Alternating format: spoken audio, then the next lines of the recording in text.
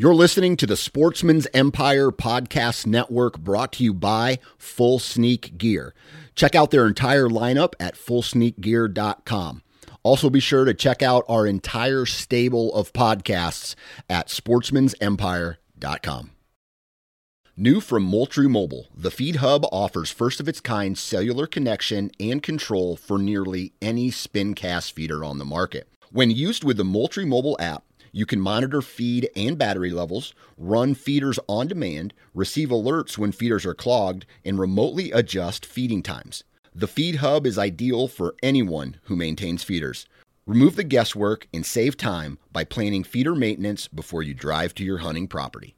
For more information, visit MoultrieMobile.com.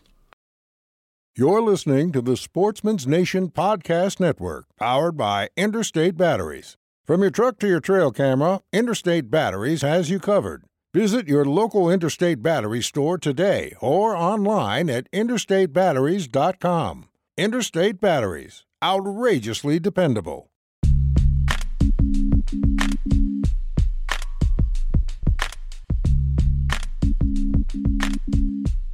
Welcome to the Nine Finger Chronicles podcast, brought to you by Exodus Trail Cameras, the #1 podcast for bow hunting product information and hunting stories from across the nation. And now, here's your nine-fingered host, Dan Johnson. Welcome back, everybody. Hopefully everyone had a great weekend, and depending on if you're listening to this after the Super Bowl or on Monday morning, hopefully you had a great Super Bowl party. I am the kind of guy who likes to not even sit down to watch the game. I just kind of hover over all the food and pick at it and eat it until my stomach is either full and I'm very uncomfortable, or it's time to leave. And that's kind of how I celebrate Super Bowl Sunday, and it's with food and not necessarily about the game, because to be honest with you, I could care less of the outcome of this Super Bowl. Now, what are we going to talk about today? Today, I got the guys from Land and Legacy on the podcast, right? You guys know the Land and Legacy podcast. It's on this same RSS feed. It's on the Sportsman's Nation Podcast Network. And today I talk with Adam Keith and Matt Dye, and we discuss the topic of, can money buy big bucks? And it's kind of in addition to a conversation that I had on Facebook with many of you. I posted a comment, I believe it was something along the lines of, if I gave you 1,000 acres and $15,000 annually for habitat improvement in Iowa, do you feel that you could harvest a Boone and Crockett buck on it in multiple years in a row? And we talk about that today. We talk about, can money buy big bucks? And if you throw a lot of money to a farm, will it get you giant deer like what you see on the television shows? And again, that's what we talk about today. So I was excited to have this BS session with the Land and Legacy guys. It was an eye opener, because I wanted them on the show because they actually know what it takes to get deer to stay on pieces of property, as far as nutrition, genetics, what it takes to actually grow and hold big deer on a farm, and because of their habitat improvement background, as well as, we also discuss the equation of a big buck. So what plus what plus what plus what equals big deer?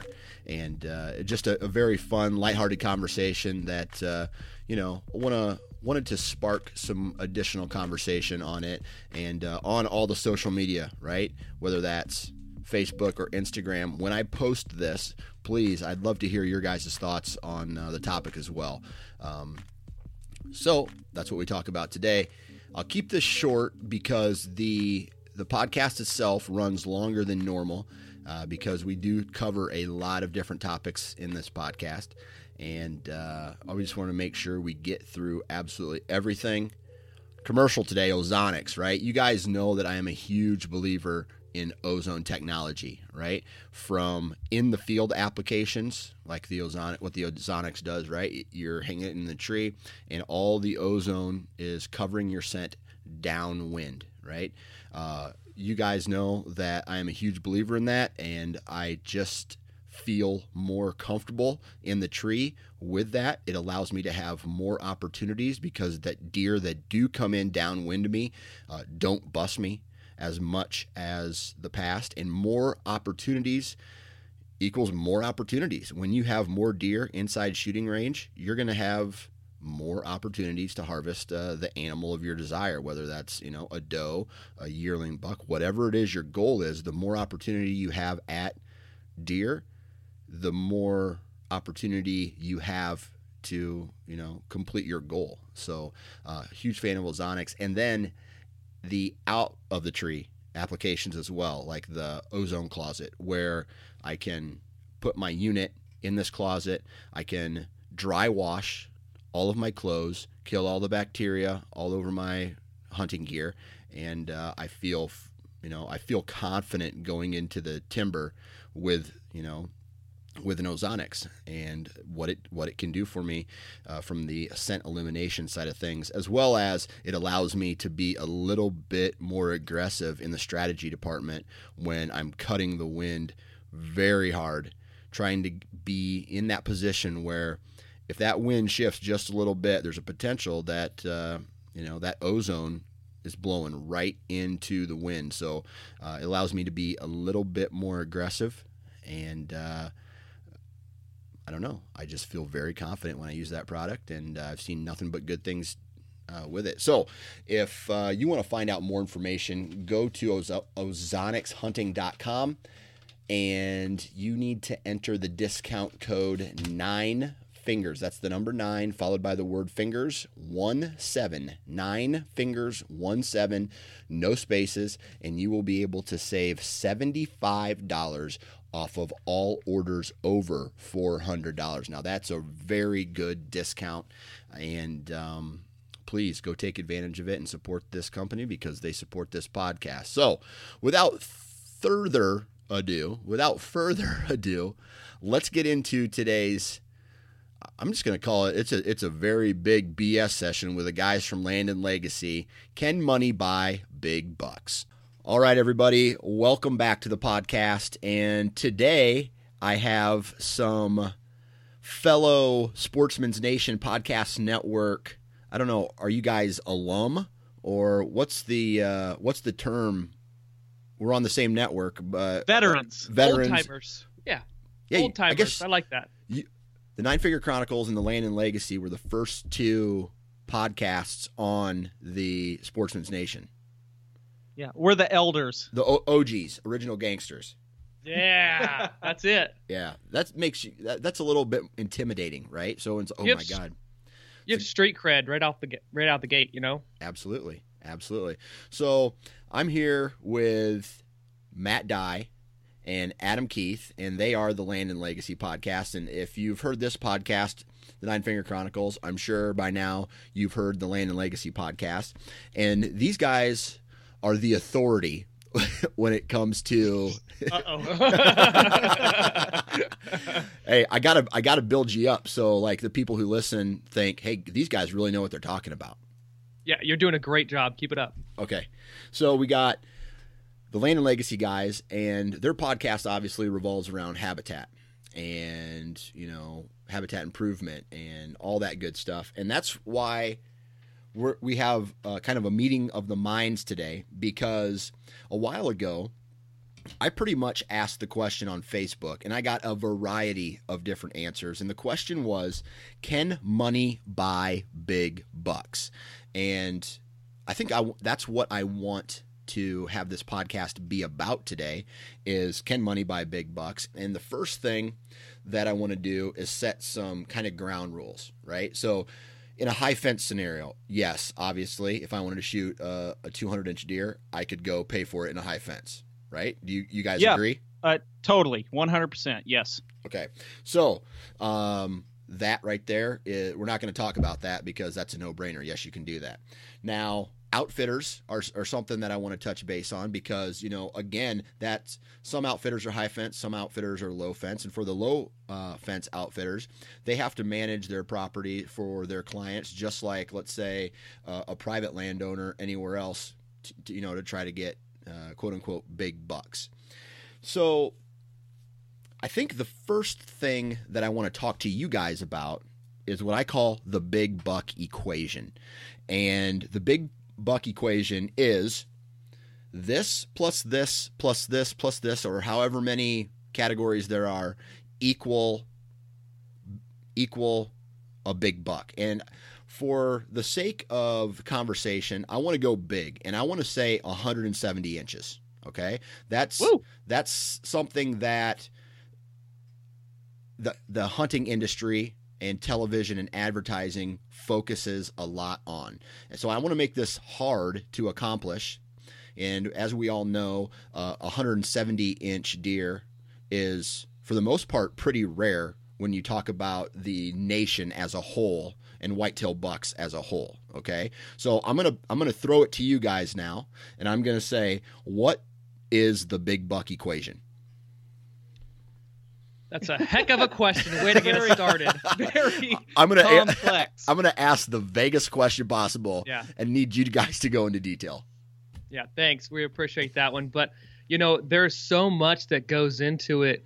And I think automatically, and it's probably going to be a working equation as we talk it out here. But the big three things that right off the bat have to be included in this is age, nutrition, and security. Those three things are incredibly important to getting any deer to upper age classes and expressing their full potential, no matter where you're at in the country. Okay.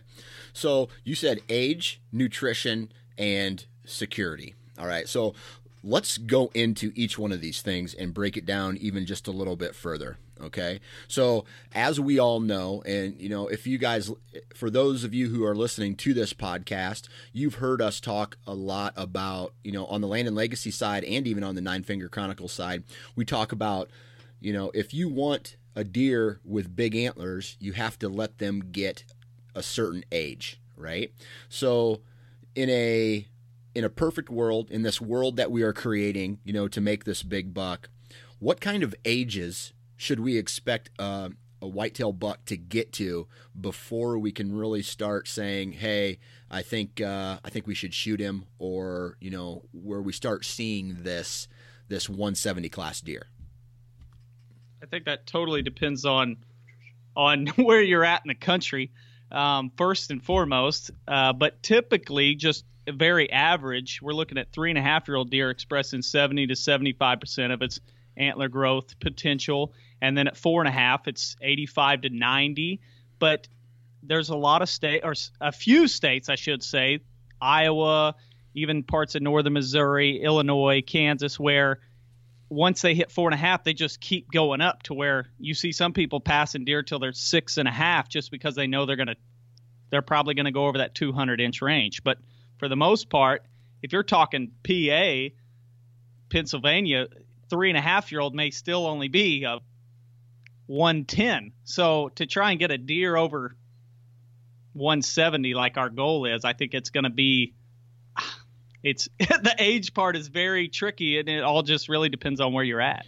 And what he means is, in relation to where you're at, is how much nutrition is available for those deer to be able to consume on a yearly basis, on a daily basis, get exactly what they need to express that potential, their full potential at 3.5.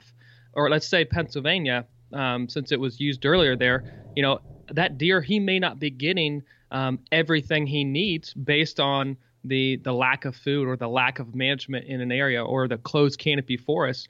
So he, even though at 3.5 could be expressing 70, 75% of his potential, he may not have the resources that's going to allow him to do so.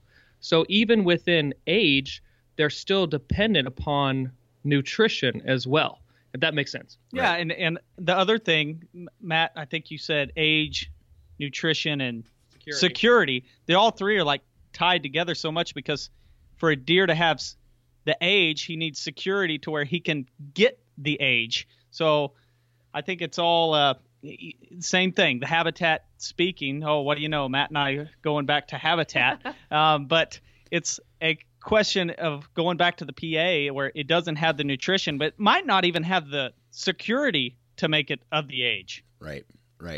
So would you say that, in a weighted equation, all of these things hold the same value? So let's say I even added location down in here now. So we have age, nutrition, security, and location, right? So if we say each one of those things is 25%, they're all equal to the makeup of a big buck, or is there one thing that is kind of trumps everything else or trumps a couple other ones?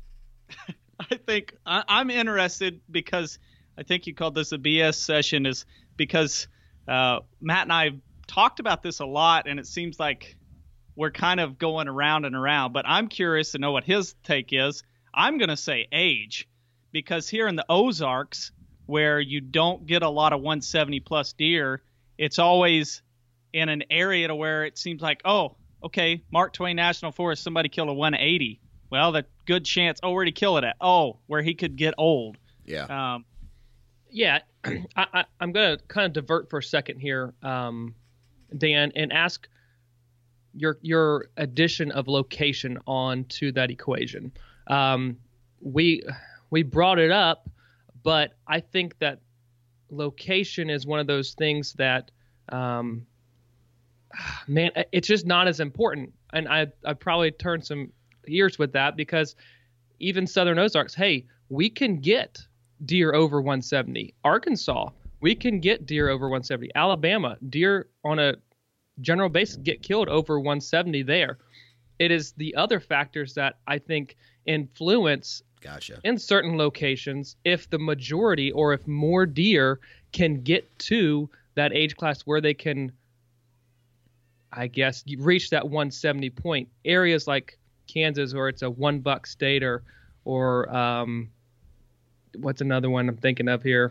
I'm going to jump in on that debate, if you will, and say location isn't important. But if we're looking at the quickest way to get to a 170, of course it's important, because you can go somewhere and say, okay, look, I put the trail cameras out and there's already 3 deer over 170. Yeah, right. You have a better chance in certain areas for sure, but it doesn't mean that it can't happen. You just may have to be, let's say, allocating other resources to maybe nutrition in that area, and then you'll be able to get that buck to 170 or a deer to 170. But I think in many, many cases, most regions, if you have everything the deer needs, those 3 important factors, you can get deer to 170. Right. I'm a firm believer in that. Right.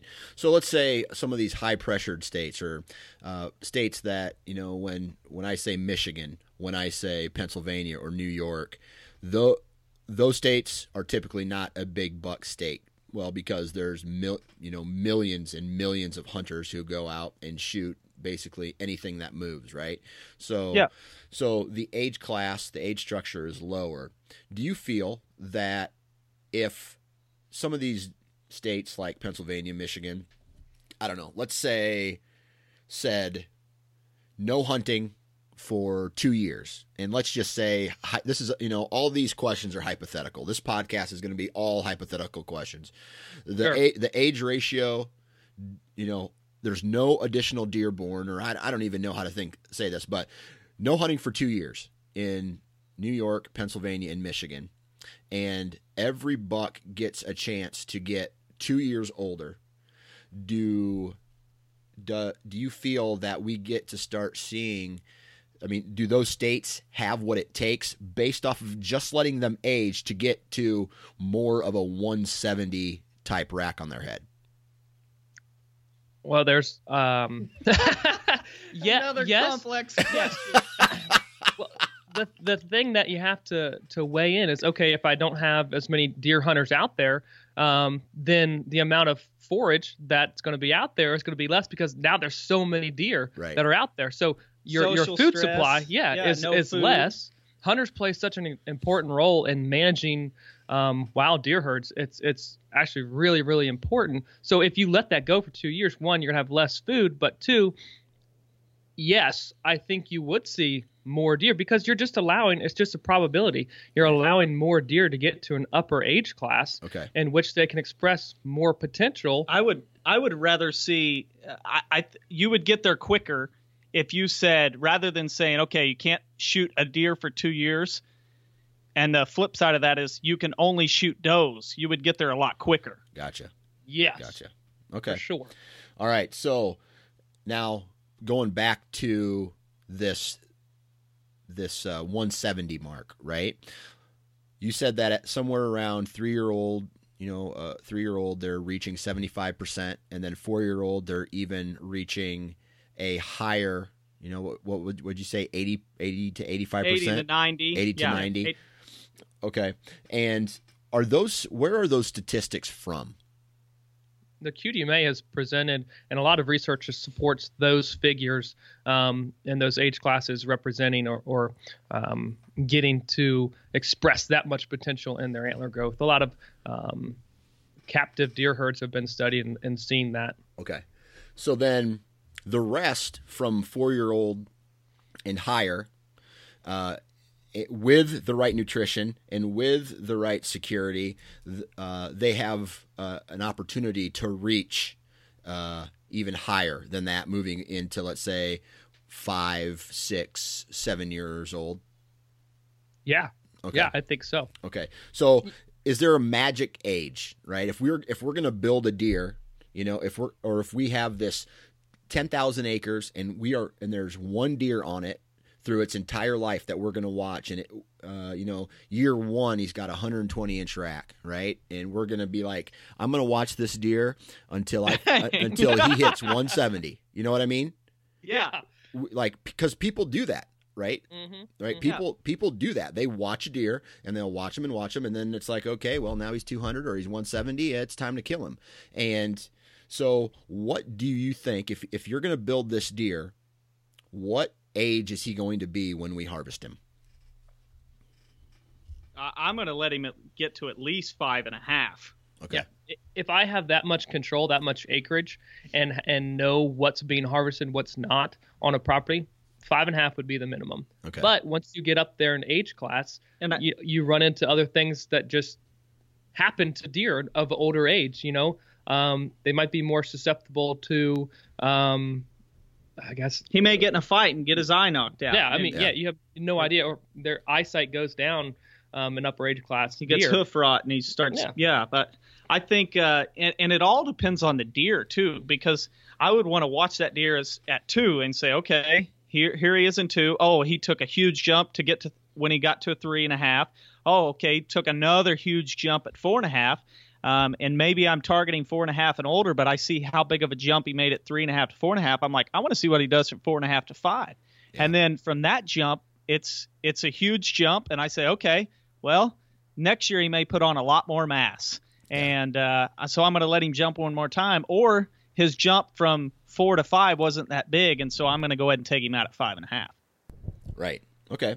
So I heard a stat once. I heard a guy who raised deer, and he told me, and maybe you guys can tell me I'm right or wrong on this, but at the end of a deer's 4th year, a whitetail buck, at the end of his 4th year, the skeletal system stops growing, and it goes from growing to all the nutrition now goes to maintaining that. So it takes less nutrition to maintain than to grow, and then that's when, in a perfect world, you see the biggest antler jump from the 4-year-old to the 5-year-old.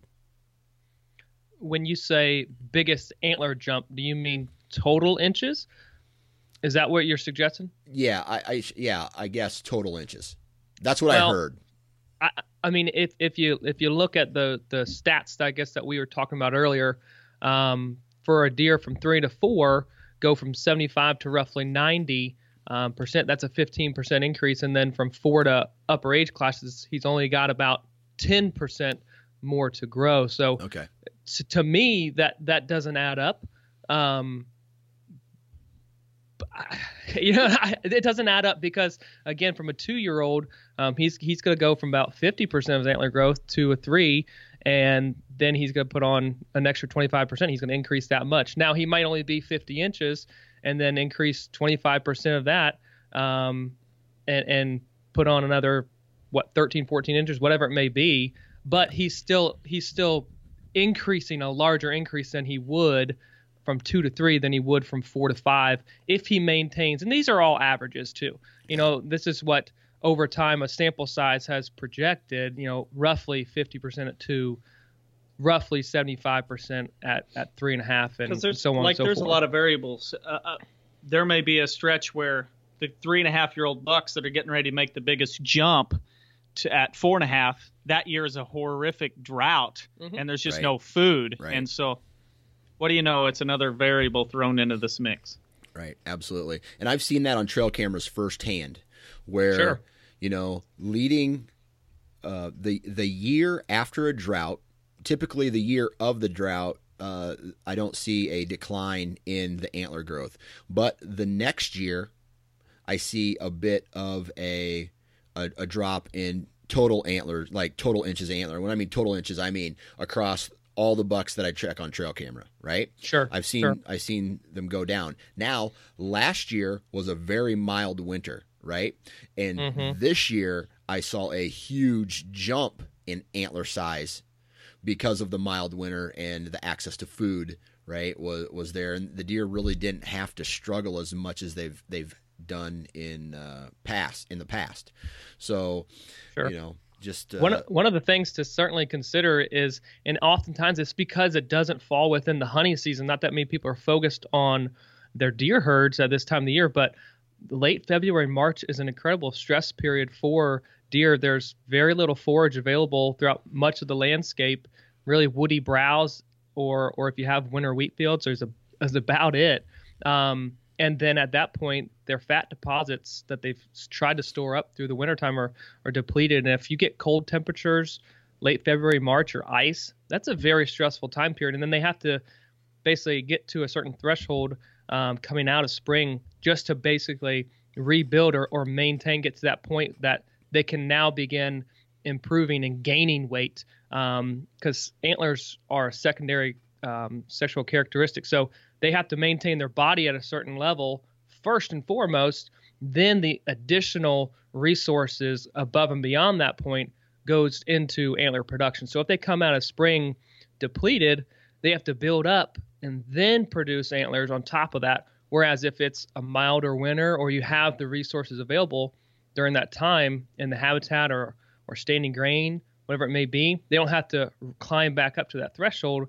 They can, at green up, just boom, start putting on inches of antler and go on. So that time period is really important for predicting, I wouldn't say predicting antler growth, but getting a good start to an antler growing season. Gotcha. So going back to the original question before we ranted out on that, my friend is a liar, is what you're telling me. The guy I know is a liar, and I'm going to call him out, and I'm going to tell him you guys said that. All right. So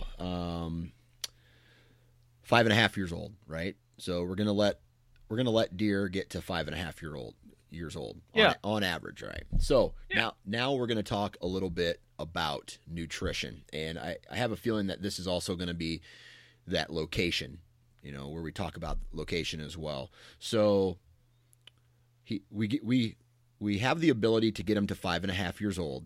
Now we need to talk about where this farm's going to be and the nutrition that's going to be on this farm to get them the nutrition that they need to reach their max antler potential. Yeah, let's do it. Honestly, I think this is another one of those things that's okay. Location, you have those hot spots across the country, and all that is really directed back to the land use of that area and soil basically type, long-term or short-term benefits. You look at the landscape that Matt just said, the location, where you typically see the big deer come from is where it's generally crop country. There's a lot more food available. Where you see deer that aren't as big coming from is where the crop is timber, pine trees, oak trees. It may take 80 years or 60 years to do a harvest, and versus a harvest every year or planting a crop every year that's just nothing but food in the form of soybeans or wheat or whatever it is. On a couple podcasts ago, we talked about was the value of food plots. And if you look at mature closed canopy forests per acre, they're producing about 50 to 100 pounds of digestible forage a year.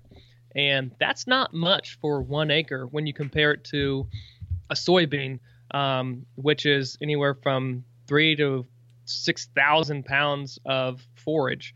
And, right there off the bat, you're going to have a big difference. And certainly in those areas based on land use, how people are utilizing the land, that's going to predict a lot of, I guess, how big a deer can get, if that's available to them or if it's not. Okay. So let's take food plots out of the equation right now, right? We all know that food plots are a huge benefit to any piece of property, and we're going to bring them back into the equation in just a little bit. But what kind of landscape are we looking at that is going to provide the best possible nutrition for a whitetail buck? Flat. How about that? Flat. Yeah. Wow, great answer, Adam. Yeah. Honestly, and that's all, folks. Have a good night. Done. We're out of here. That's a great question, Dan. And early successional habitat is the key for that. And that may be in the form of, let's say, Oklahoma, Kansas. If you've got tall grass prairies and you have a lot of forbs mixed in, those forbs are going to provide a lot of great forage for deer. And you may not have the food plots, the crops in that area, but you still have incredible amount of deer food. And then you look at a timbered area that is that's been recently cut, cut over, or planted pines that's been thinned. You have regrowth in the form of brambles, in the form of other forbs that come back and grow. Those early successional plants are going to support and provide a large majority of the tonnage that those deer and other wildlife species are going to consume throughout an entire year. Gotcha. I think that's basically the difference between when I say flat, typically that's crop country, but even Kansas has some hills. And I think the biggest difference in a roundabout way, or I guess trying to keep it short, is where is the growth? Is it within a deer's reach or is it out of a deer's reach? Whether it's flat or rugged terrain, if it's in the form of a 100-foot tall tree, whatever it is, it's out of the reach. But if it's in the form of from the soil to 4-foot tall, whether it be a native forb or soybean, deer is going to make a lot better living off that. Okay. Is there a specific – now let's throw food plots back into it, all right?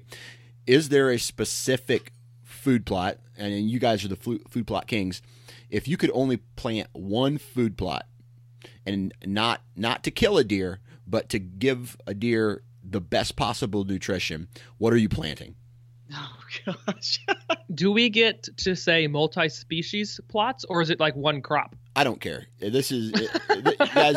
We haven't followed anything on this podcast so far, so you guys can ask yourself a brand new question if you want, and go from there.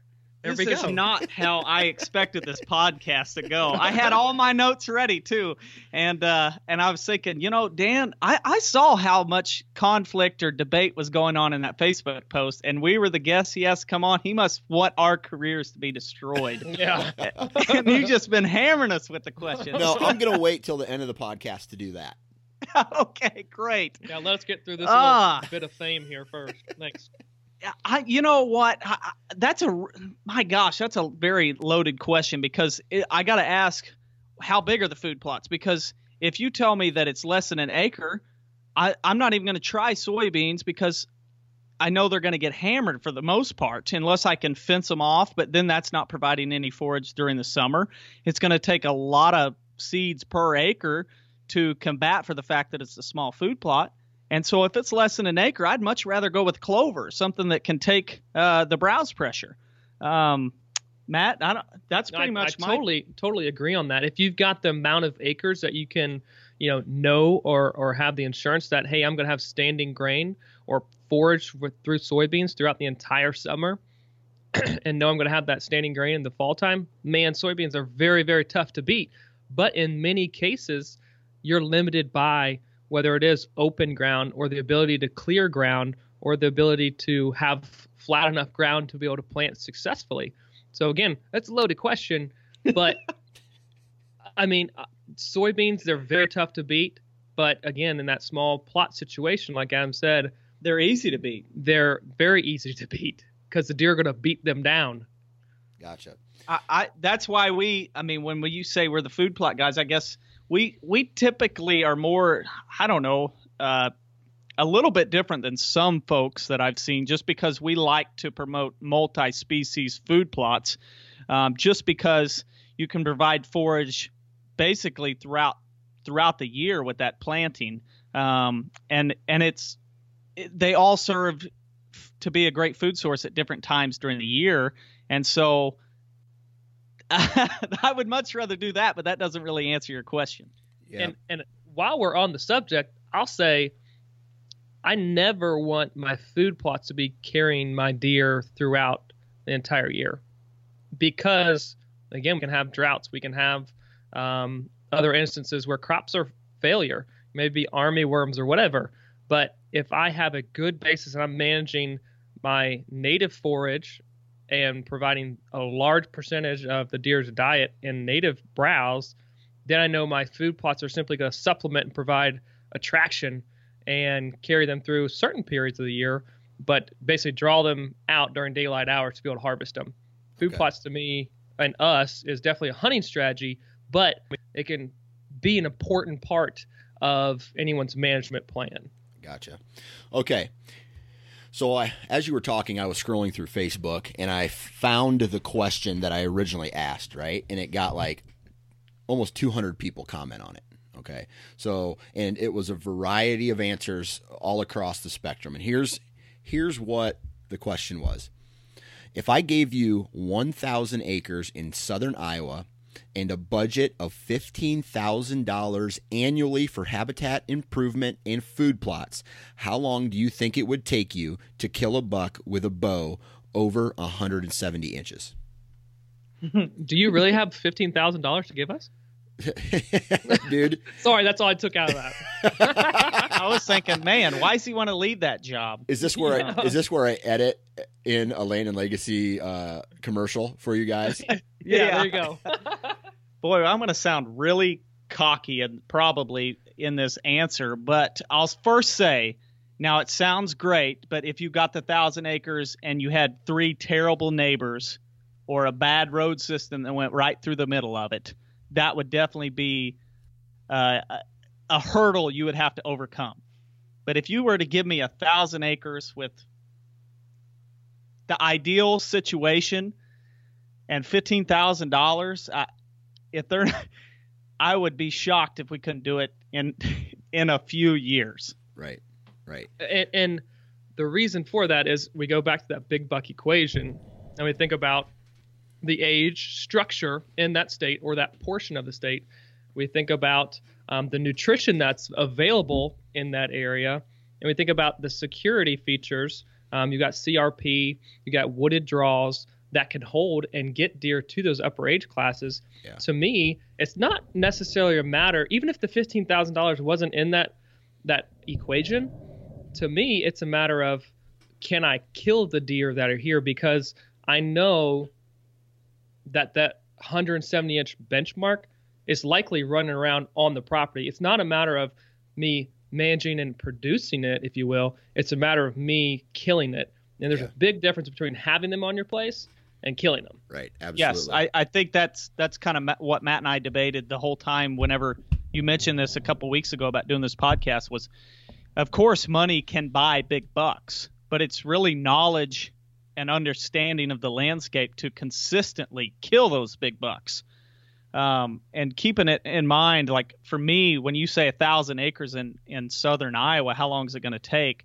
I think if you look at any 1,000-acre chunk or basically any chunk that's got trees on it or CRP or whatever, there's probably a good chance there's a really good deer in that area. But if you took 1,000 acres in South Carolina or Florida, even the Ozark Mountains where we're from, there's not many 170s running around. Yeah. And again, it's most likely because of those other factors in that equation. But I think to answer the question is you could do it quicker in Southern Iowa than you can do it in other places. Doesn't mean it's not possible in other places, obviously, because it happens every year. But the time and the resources may require more money or a longer time frame to accomplish that goal. And what's the fun in that anyway, Dan? Right. Again, I would probably be the hypocrite right now. Let's say I hit the jackpot tonight or tomorrow, whenever they draw it, and although I don't play the lottery, but if I did and I won, $40 million and I could buy the best possible, I go to whitetailproperties.com or whatever their website is, and I just kind of scroll through it. Hey, I want to buy this piece right here. I spend $5 million on a primo piece of ground in Iowa. I may not be good at hunting. I may not know shit about planting food plots or habitat improvement, but I could pay someone to do it. Or if I learn it myself and do it myself, I still have, killing, like you said, killing them and having them on the property is two different things. So here's where I throw kind of my 2 cents in. And I feel that if I had the money and I could buy a primo piece of ground, right, in whether it was established or I had to put 2 or 3 years worth of work in it to get, those 5.5-year-old bucks on the piece of property, right?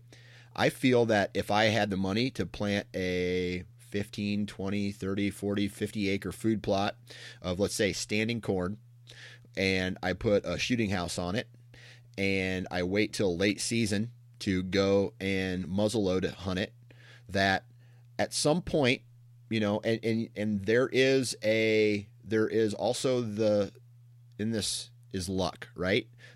You and the deer have to cross paths at some point throughout a season in order for you to even get a shot on it, right? So I have a feeling that I could just sit in a shooting house and wait for late season when all these deer start piling out of the timber, and I would have a very good chance of killing the top tier bucks on these properties once I locate them with trail cameras. And so I am a firm believer that money can buy you a big buck. If you go to, let's say, Iowa or Illinois, and you just blow money on a piece. Now that takes some of the fun out of it, because I would definitely want to manage it. And I think it would just be cool to have a chainsaw for a day and cut down like 40 trees. A day, and all you cut down is 40 trees? What, you cut down redwoods? They're big ones.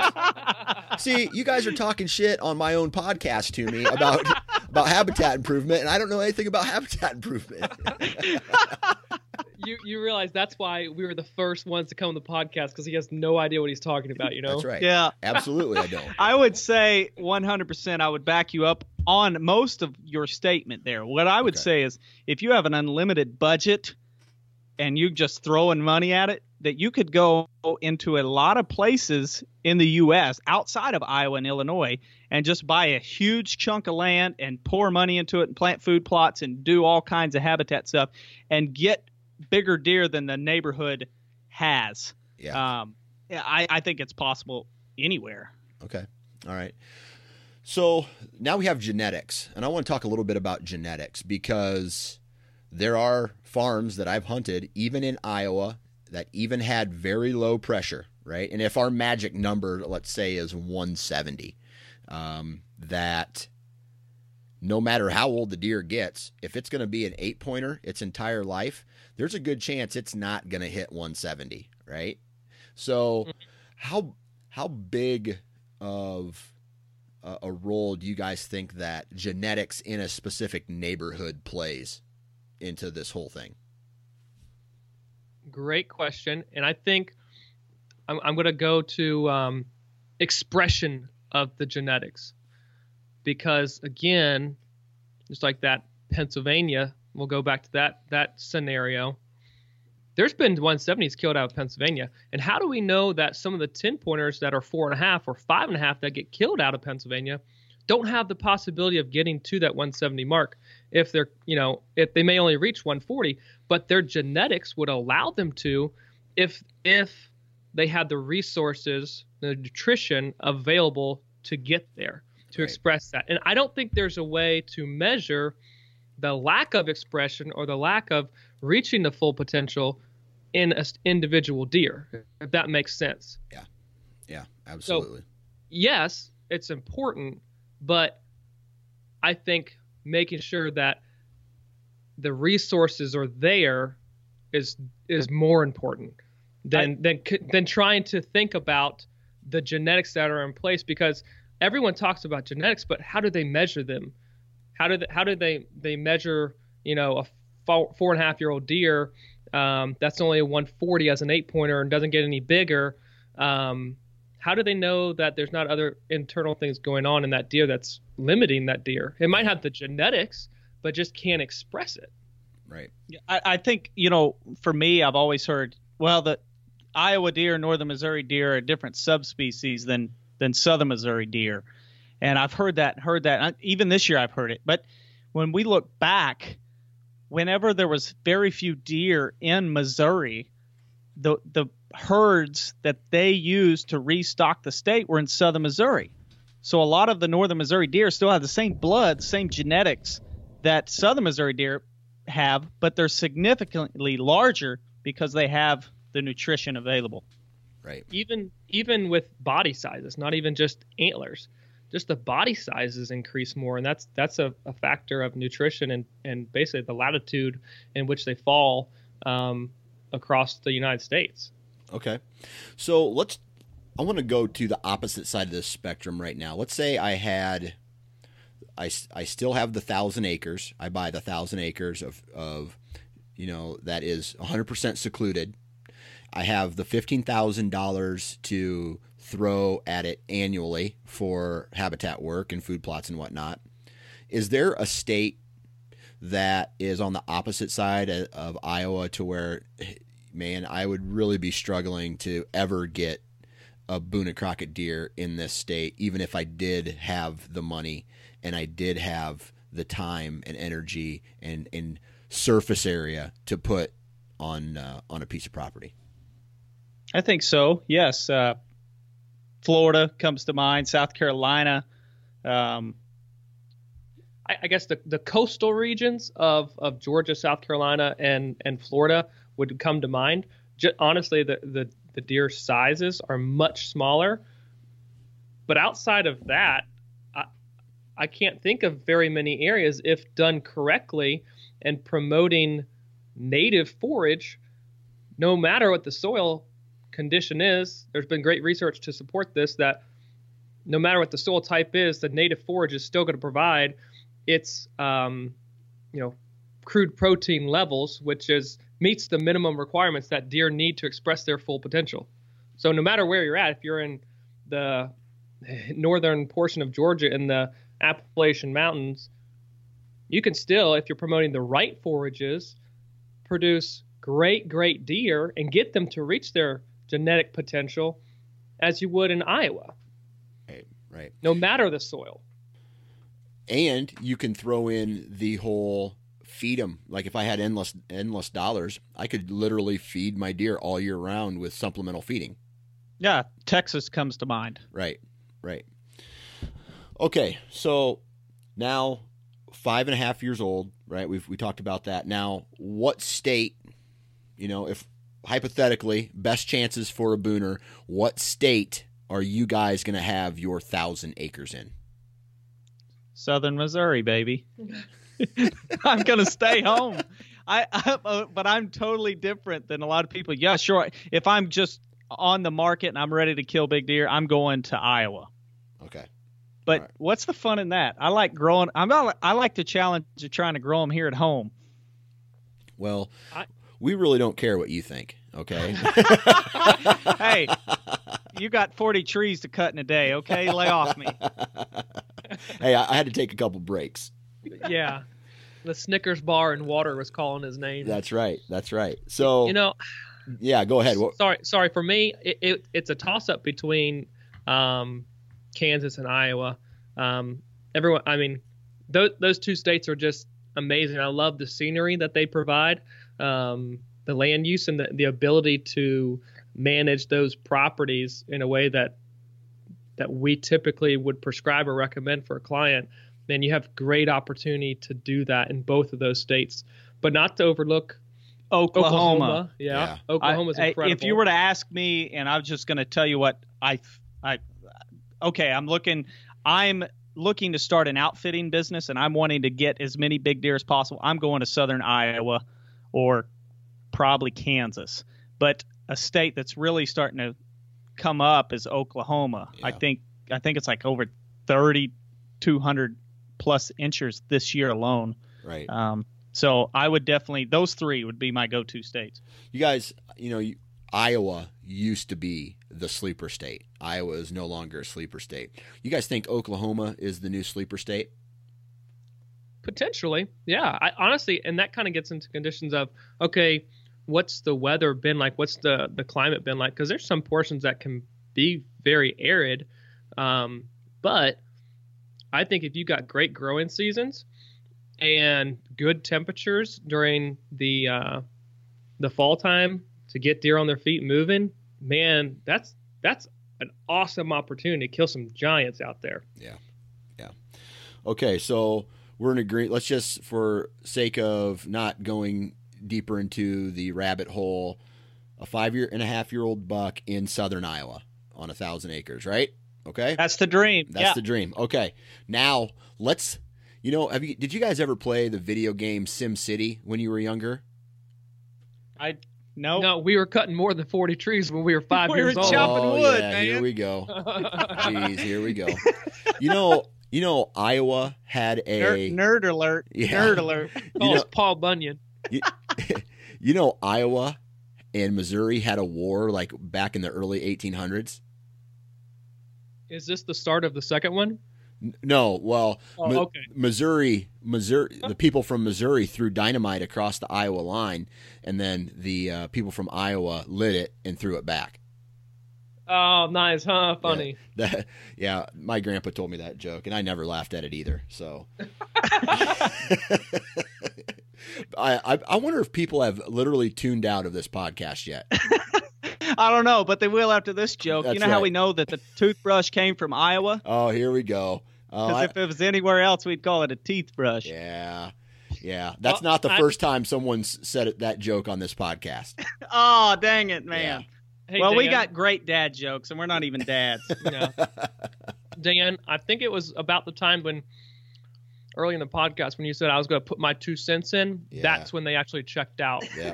So we lost them at that point. Oh, you guys are assholes. Anyway, I'm in my head right now. I'm rethinking this entire thing. Well, when you invited us on, we thought, all right, he's trying to take us down, but we're going to take him down with us. 2 heads are better than one. That's right. Okay, so we got this farm is now in. Anyway, Sim City. Anyway, this video game. This video game, you could build cities, right? You build houses and commercial spaces and roads and everything, all right? So I'm aware of it. Yep. So here's the deal. We're going to build, now we're in Iowa, right? On great soil, we're going to build the perfect farm. What does the perfect farm, in your guys' opinion, look like? Oh, man. Wow. Even more loaded. Yeah. Oh, man. That's lots and lots of grass and wildflowers and early succession, lots of shrubs, plum thickets and things like that. Then we've got tillable ridge tops. I mean, in an ideal situation, we're not worried about making income. So it's just food and cover and water, streams that are rock bottom. So I don't have to worry about EHD as much. What else? Little water holes. honestly, for me, the big thing is cover. If you've got some topography mixed in with all of this, the relationship of cover to food and topography, that topography is going to really start bottlenecking deer as they're making their way from good cover to these food resources. And if we're leaving some, probably a large portion of the standing grain, I'm going to be looking at, okay, if a deer was bedding here in this sanctuary and he gets up to feed, and I want to bottleneck him, I'm going to look at that terrain and say, okay, to bottleneck him here in a transition area, I'm going to leave the standing grain over in a spot. And I know that he's going to 9 times out of 10 walk through that bottleneck. So really, it's the layout of the land and the terrain, and then the features that you're managing within that really are going to help predict and lay out the farm, make it that much more huntable. Yeah, absolutely. And I hunt a farm that kind of has one of those locations, right? It is a big, fat pinch point that at some point that is inside corner of a cattle pasture and a bend in a river. And in that space, there's where the timber pinches down hard. Almost every deer that I have on trail camera at one point in the entire year, typically during, the late October to the last part of, the end of November, Thanksgiving area, these deer cruise through this pinch point every day, right? Not every deer every day, but, deer are constantly going through this pinch point. And I think one of those on this property that we're building would be a huge plus. Yeah, there's, again, like that's the terrain features and kind of how the habitat work to your advantage and disadvantage of the deer. And really, ideally, we'd have multiple of those throughout the property, whether that may be us manipulating the timber in a way or creating an ideal area that's great bedding cover that gets them to up and on their feet along this pinch point.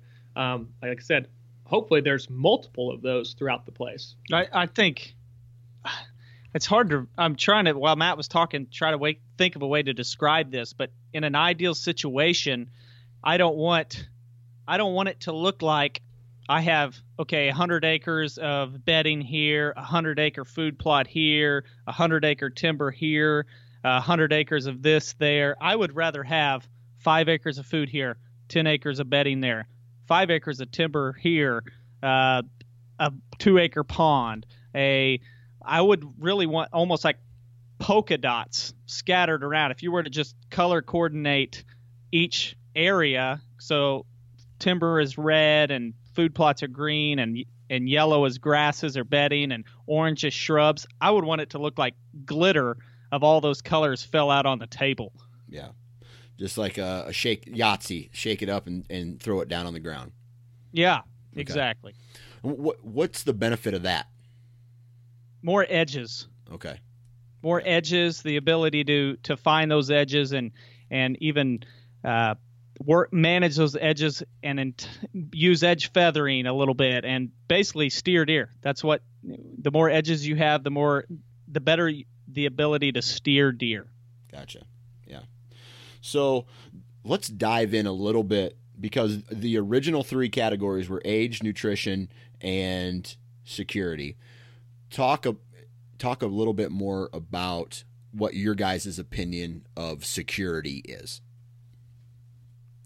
Habitat that allows deer to survive. Not just escape and hide, but survive in as well. But surviving as well. So, ideal situation, you have a lot of growth where a deer lives, 4 foot and down. And you have a lot of different types of vegetation within that scale of 4 foot and down. You have grasses, you have flowers, you have shrubs, you have blown over trees, you have some hinge cutting, whatever it is. You have a whole mix of that within that range of 4 foot and down. Okay. Makes sense. Thick, nasty stuff, right? Thick, nasty stuff because they can hide in it. They're using their nose more than anything. So they're gonna hear you and use their nose to try and identify you. So basically by having that much habitat, they can hide and stay there and stay there and stay there until the last resort they have to get out of there. But if they are safe enough within that, they don't have to leave. Okay. There's a lot of times when we're either driving around a farm or touring a place and you're looking at honestly how the deer are escaping and what's that range in which they're getting up. If let's say you're on a buggy, they're getting up 150 yards away from you. It might be wide open timber, but sometimes even like in the best cover, and I've been to lots of farms that have got ideal cover from that 4 foot and down range, and deer stand up, you see the tops of their ears, and they'll crouch right back down. Right. And you just drive on or move on. They have the cover and the ability, even if you were to enter it and go to them to try and bump them, they can get out of there because right next door, a couple steps away, there's more cover and more cover and more cover. That allows them to not only bed down securely, but escape securely too. So if you're bumping deer and they're way out in front of you, they're likely bedding in the best cover, but they don't have the best cover. I guess that was kind of confusing, but you want them to be able to feel secure, and you get within, let's say 50-ish yards or so without them blowing out. Yeah, that would be ideal. For example, when we're touring a property and we're going along and it's wide open timber, we can see the deer running out in front of us 100 yards away. Or more. But if they're in thick cover, you almost have to step on them sometimes. Or even if they do leave, you don't see them. Right. Because they've already left out in front of you. And the only way we know that is we just toured a property not long ago, and we walked from one property was thick grasses and shrubs and just nasty thickets. And we had no idea how many deer we were bumping. We saw tracks. Yeah, sign everywhere. There was sign everywhere. But then we were meeting a guy, and he was sitting at the other end, and we basically pushed out the farm. And he goes, "Did you see all those deer you pushed out?" We're like, "No." And he goes, "There must have been 30 of them." We had no idea. We went to the next farm that bordered it, open timber, open crop fields, and there was deer running 200-300 yards out in front of us, and you could see them forever. So we'd much rather have the thick growth. And that provides them with the cover and the security and with, let's say, peace of mind within that deer herd that, hey, I'm secure here, I'm safe here. I don't have to bolt and run and get the heck out of Dodge. I can meander or honestly, a lot of times they'll even loop back up and behind you and just come right back and squat. And you don't know that because you can't even see them. But that's quality security cover. Right. Okay. All right. So, this equation is not just age plus nutrition plus security, as we've already talked about, right? There's like sub-equations off of each one. Right? Yep. Where it's located, how the terrain sits, what the soil's like, all this other junk that goes into it. So it's not as complicated as, or it's a little more complicated than what we originally led on to. Now, you guys are in the habitat improvement, deer management type of, you live that every day with what you do for a living. So if a guy like me, and what I'm going to, I don't even know how to ask this question because I want to compare what we all see on outdoor television, right? We see these people going out and shooting giant deer every single year. And it's because they have what we just described, right? They have a large piece of low pressured property with a great age structure. They have great nutrition and they have great security, on all those things. Now, from your standpoint, a lot of guys see that and go, hey, these guys have a lot of money to throw at it and they're killing big bucks because of it. But what a lot of people don't see is all the work that goes into this property before the season even starts to be able to do that. Talk to us a little bit about that hard work that happens before you even step foot in a tree stand? To me, it goes back to probability. And of course, like you said, they've got a lot, many of them, not all, many of them have the ability to hunt very large tracts, and you just have more deer, deer that are going to get to that 170 mark. And that's, of course, because of some of the standards in which they're holding out for through the years prior, and just the number of deer on these places and the habitat improvements that hopefully they've been doing.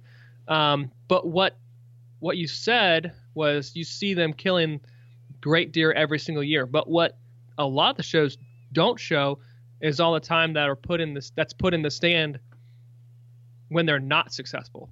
Yeah. And I think a big part of the equation, and that is how much time is allotted to be able to go out and not overpressure a farm and hunt basically every day of the season if they desired, and make it happen in that manner. Again, that's probability of time in the stand.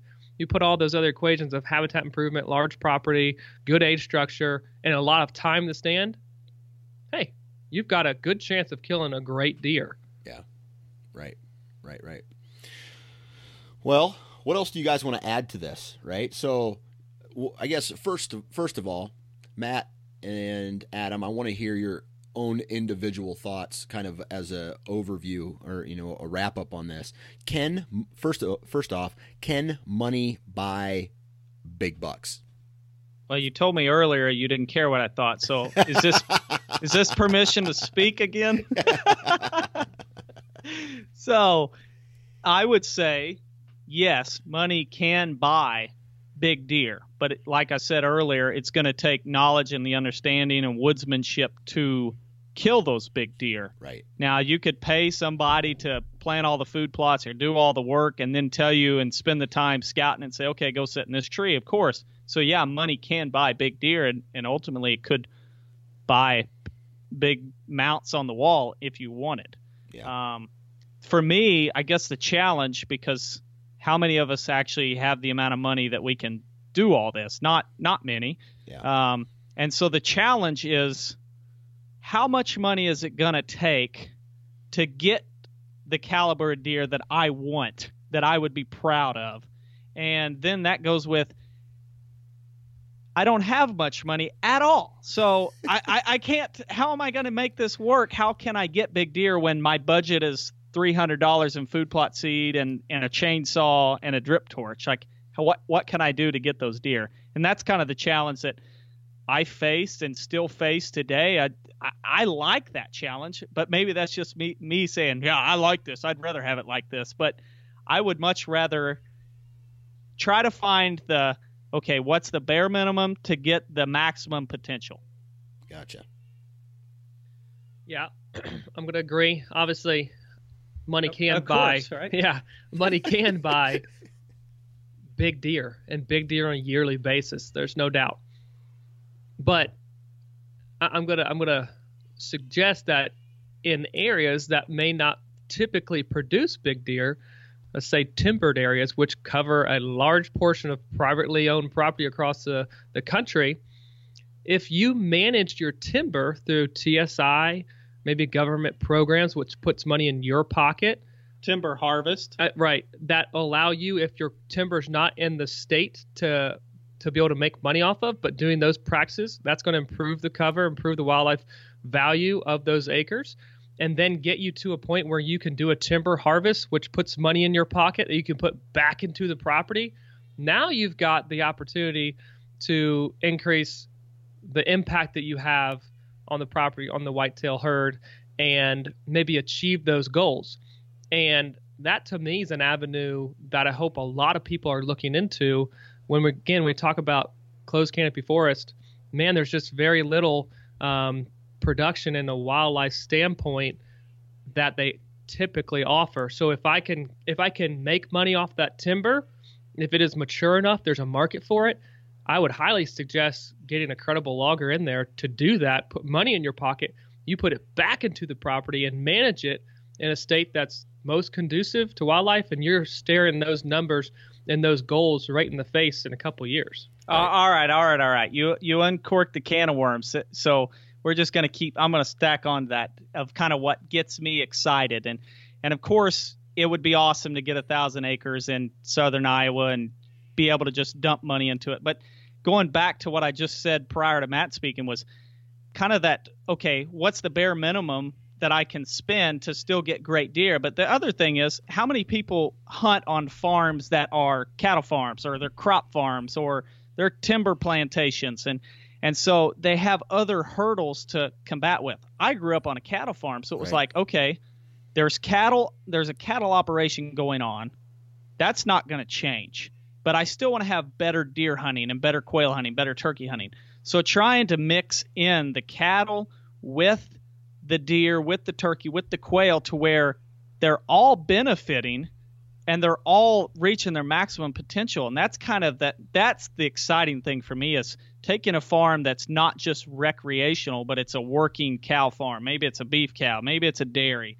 Maybe it's a crop farm to where they're harvesting a majority of the food and still trying to make it a world-class hunting property. Right. Yeah, I think most properties are underutilized in the fact that, you know, people just say, oh, well, that's my cattle farm, this is my hunting farm. Hey, there's the opportunity to make both of those income producing and still have amazing hunting on there. So maybe think outside of that box and see how that land really can best be used to your benefit. I'm going to sound incredibly crazy when I tell you this, Dan, but if you were to say, okay, here's your ideal farm, build it, I still want cows involved. I know that sounds crazy, but understand, so Matt and I are consultants, but we're also land stewards. And I believe that large herbivores or grazing was a huge part of the ecosystem that benefited not only small birds, but benefited the whole system and benefited the land. So trying to incorporate that is what I really want to do. So, yeah. I bet you didn't expect that. I didn't. Well, at the same time, though, you know, I hunt. The farm I hunt is my main farm is a fully operational. I mean, they have cattle and they have horses. Now, the horses, I don't even know what they have the horses there for, other than to maybe keep the grass down so they don't have to mow. I mean, they just kind of do whatever they want, right? They're all over the place. And the deer kind of avoid some of those places where the horses or the cattle are. And that's almost a benefit for me from a strategy standpoint, because I know that they're not going to walk through right in through the middle of the pasture where the cows or the horses are. They're going to take kind of a different route, maybe around the pasture, staying on the edge or in the timber a little bit. So that that actually helps me out a little bit. So yeah, from a strategy standpoint. Now, let's see here. You know, a lot of the guys who listen to this particular podcast are, you know, the DIY strategy guys. So is there, you know, we don't own our own properties. We don't lease our own properties. So habitat improvement isn't really something that's on our mind a lot, just because we don't, I mean, it's not, I mean, we can't plant food plots. We can't do, you know, timber harvest or stuff like that. So what kind of things should we look for to go in and find a location, I don't know, or do something to a piece of property that will maybe result in a buck maybe getting a little bit bigger or I think improving the property? That's a great question, Dan. And I think it's whether you're doing the work or not, whether you're out there grunting it out and cutting trees, planting food plots, or if you don't have that opportunity, it's still very, very important to understand what's going on and why someone would be doing that. Why would someone be cutting trees? And then how are what's the wildlife going to respond? How, as a result of the trees being cut, should I hunt this area? A lot of state lands, a lot of national forests either get prescribed fire or have those periodic timber harvest. And there's such a strong, obviously, relationship between the land use, and the wildlife. So if you're a guy who's a DIY hunter, on state lands or public land, knowing what that means when you see logging trucks coming out of your hunting area, you need to know, okay, down the road, what's going to come back? Is that going to be beneficial? Most likely, yes. And when is that going to be beneficial? When are the wildlife going to be using it so that you're in there at the right time of the year to be able to hunt it and hopefully wrap a tag around that deer? Whether you're implementing it or not, it's extremely important to have the knowledge of what's going on, what's going to come back, and then how the wildlife is going to respond to it and how you can best use it to your advantage in a hunting strategy. I'm going to piggyback on that and say, you're hunting public ground, and for me, the strategy is all about security. Now, you could have, and hear me out on this one, because maybe you thought it was food or something else, but if you have a 100-acre food plot or a ag field and there's no security around it, chances are deer aren't going to be there during daylight hours. So it doesn't matter if they're going there at night. You can't hunt them. So it's finding the security. And sometimes on public ground, the security is in the oddest places. It could be the road ditch or the little strip of timber that doesn't look like much. But since it doesn't look like much, that's why the deer have now figured out that it doesn't get walked through. There's not as much human scent or predator scent in that little strip of timber. So they've associated that as the safest place, even though it doesn't look like much. So that's what I always based my hunting strategy off of on public ground, was finding the securest location to where there was better chance of seeing a deer on its feet during daylight hours. Right. And that area may not have the best cover either, but it's the security feature. We're talking about sanctuaries. We want good cover and security, but the two things go hand in hand. What Adam's talking about is strictly security, because sometimes the areas with the best cover have the most pressure, but it's finding those areas that get overlooked and then hunting them. And that's where a lot of deer seek the security. And it could be the place that's right next to the shop where there's trucks and people in and out of there all day. But for some reason now the deer have associated those people with a non-threat. So they'll bed in. They're basically, in turkey world, you call them a yard bird, but it's a yard deer that's just hanging out in the thicket that's a quarter acre that's right next to the shop. Gotcha. Okay, so now, as expected, this podcast really didn't have a topic that we stuck to the entire time, but that's why we call it a BS session. Kind of going back to this magic number 170, right? Everybody talks about booners. Booners, got to put down a booner. This guy put down a booner. Yeah, he's a great hunter because he put down a booner. Okay, whatever.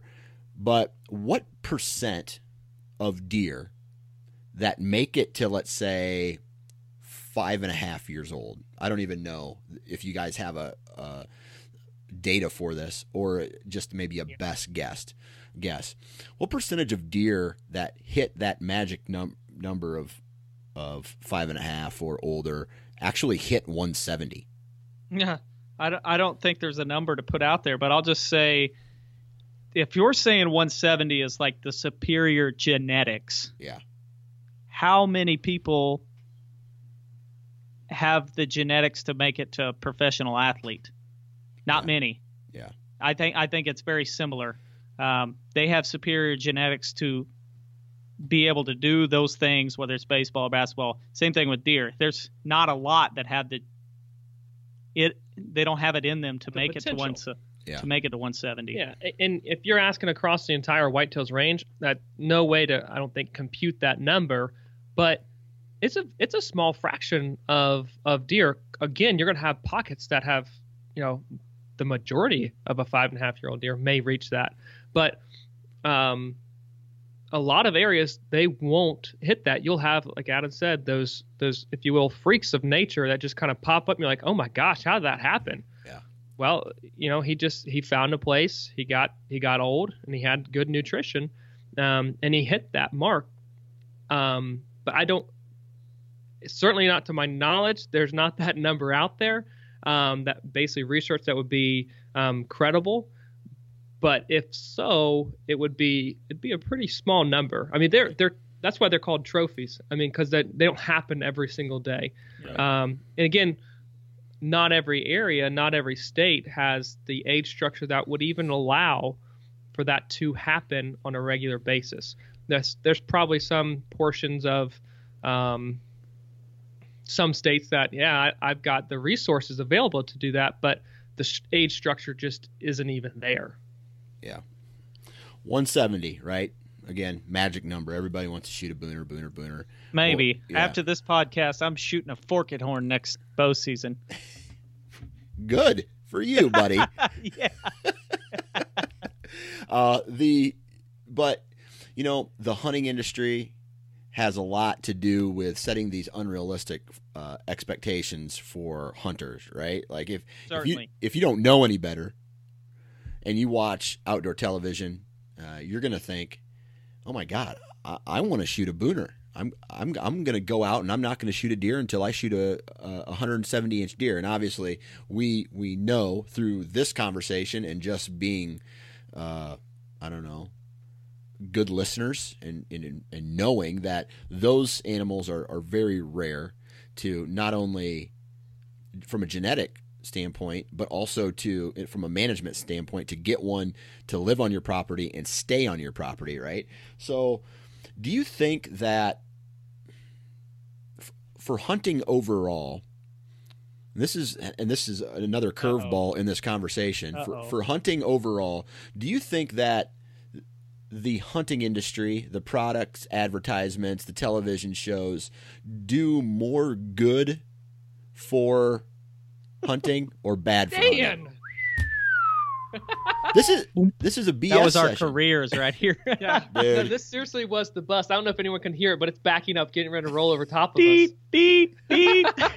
Oh, you know what? It hit me a long time ago. Well, you're still around.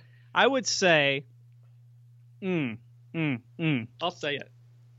Yes. I mean, we're not scared to say it. We say this a lot behind the mic when the microphones aren't on. But yeah, I would have to say that I think we've come to a point where the expectations, and not just the expectations, but the pressure, I think might be the right word of shooting a deer that's not the caliber that you see on outdoor television is a bad thing, to where a new hunter coming onto the scene, maybe it's a 13-year-old boy, maybe it's a 35-year-old guy who for some reason he's just got the urge to pick up hunting.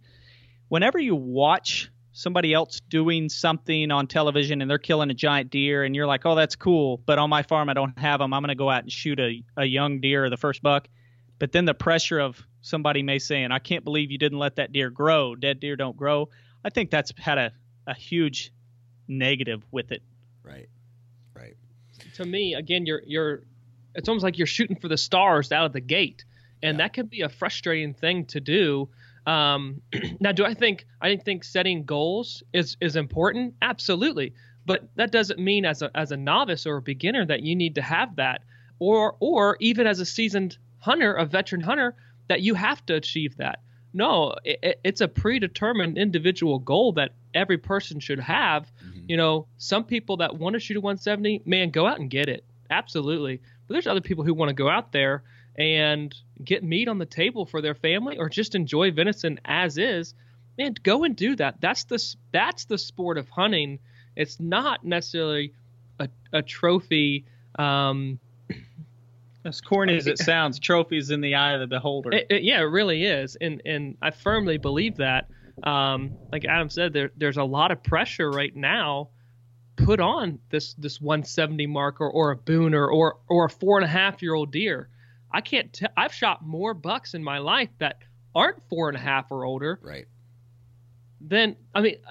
To me, you've got to start somewhere. And even again, if you're a veteran hunter and you're 60 years old and you want to shoot a 2.5-year-old buck, man, all the power to you, because you have that opportunity, you have the ability, and I'm not going to knock you for it. Go out and do it. What I want out of hunting or whatever the industry does, at the end of the day, I hope the one thing it does is get people to buy tags and go hunting. Absolutely. That's it.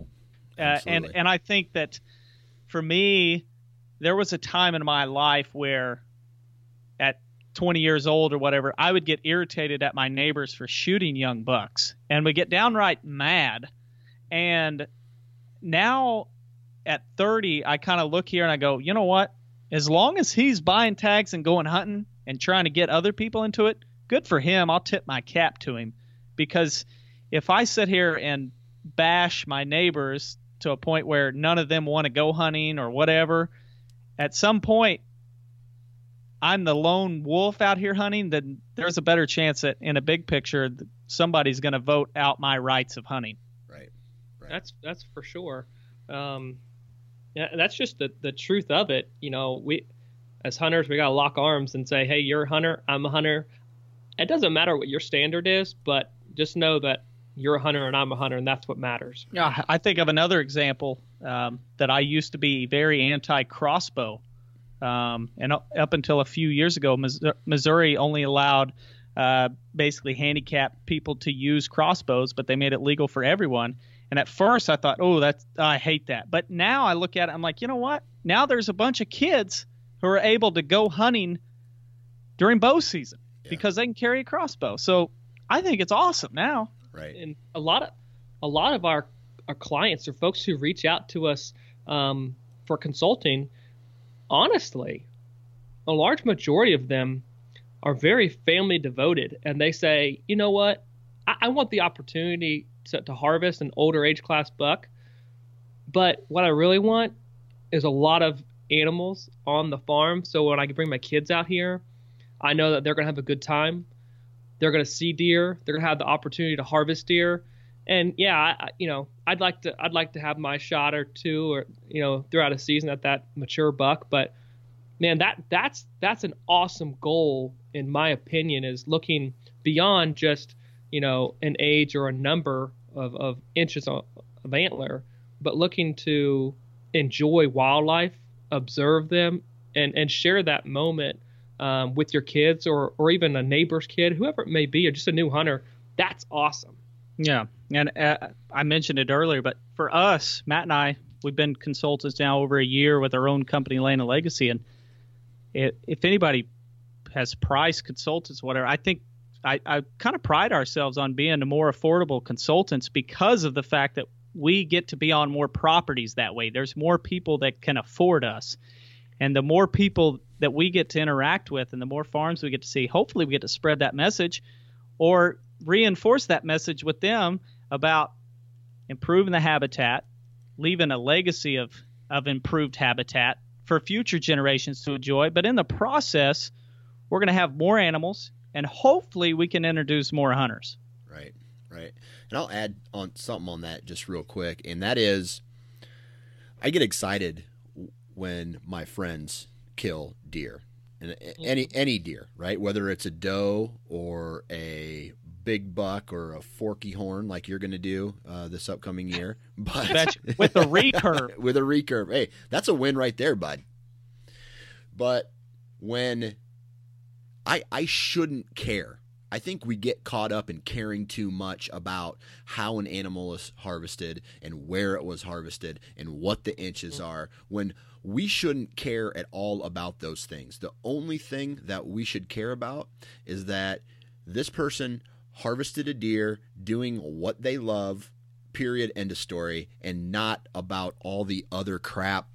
Like, the details are fun because that's what makes a good story, but caring about he shot it in Iowa, of course that buck's bigger, or he shot it on private ground, or he shot it with a crossbow, or who gives a shit? If you did it legally, it's all good in my book, man. Yep. Bingo. You truer words have never been spoken, Dan. I just plagiarized that entire sentence.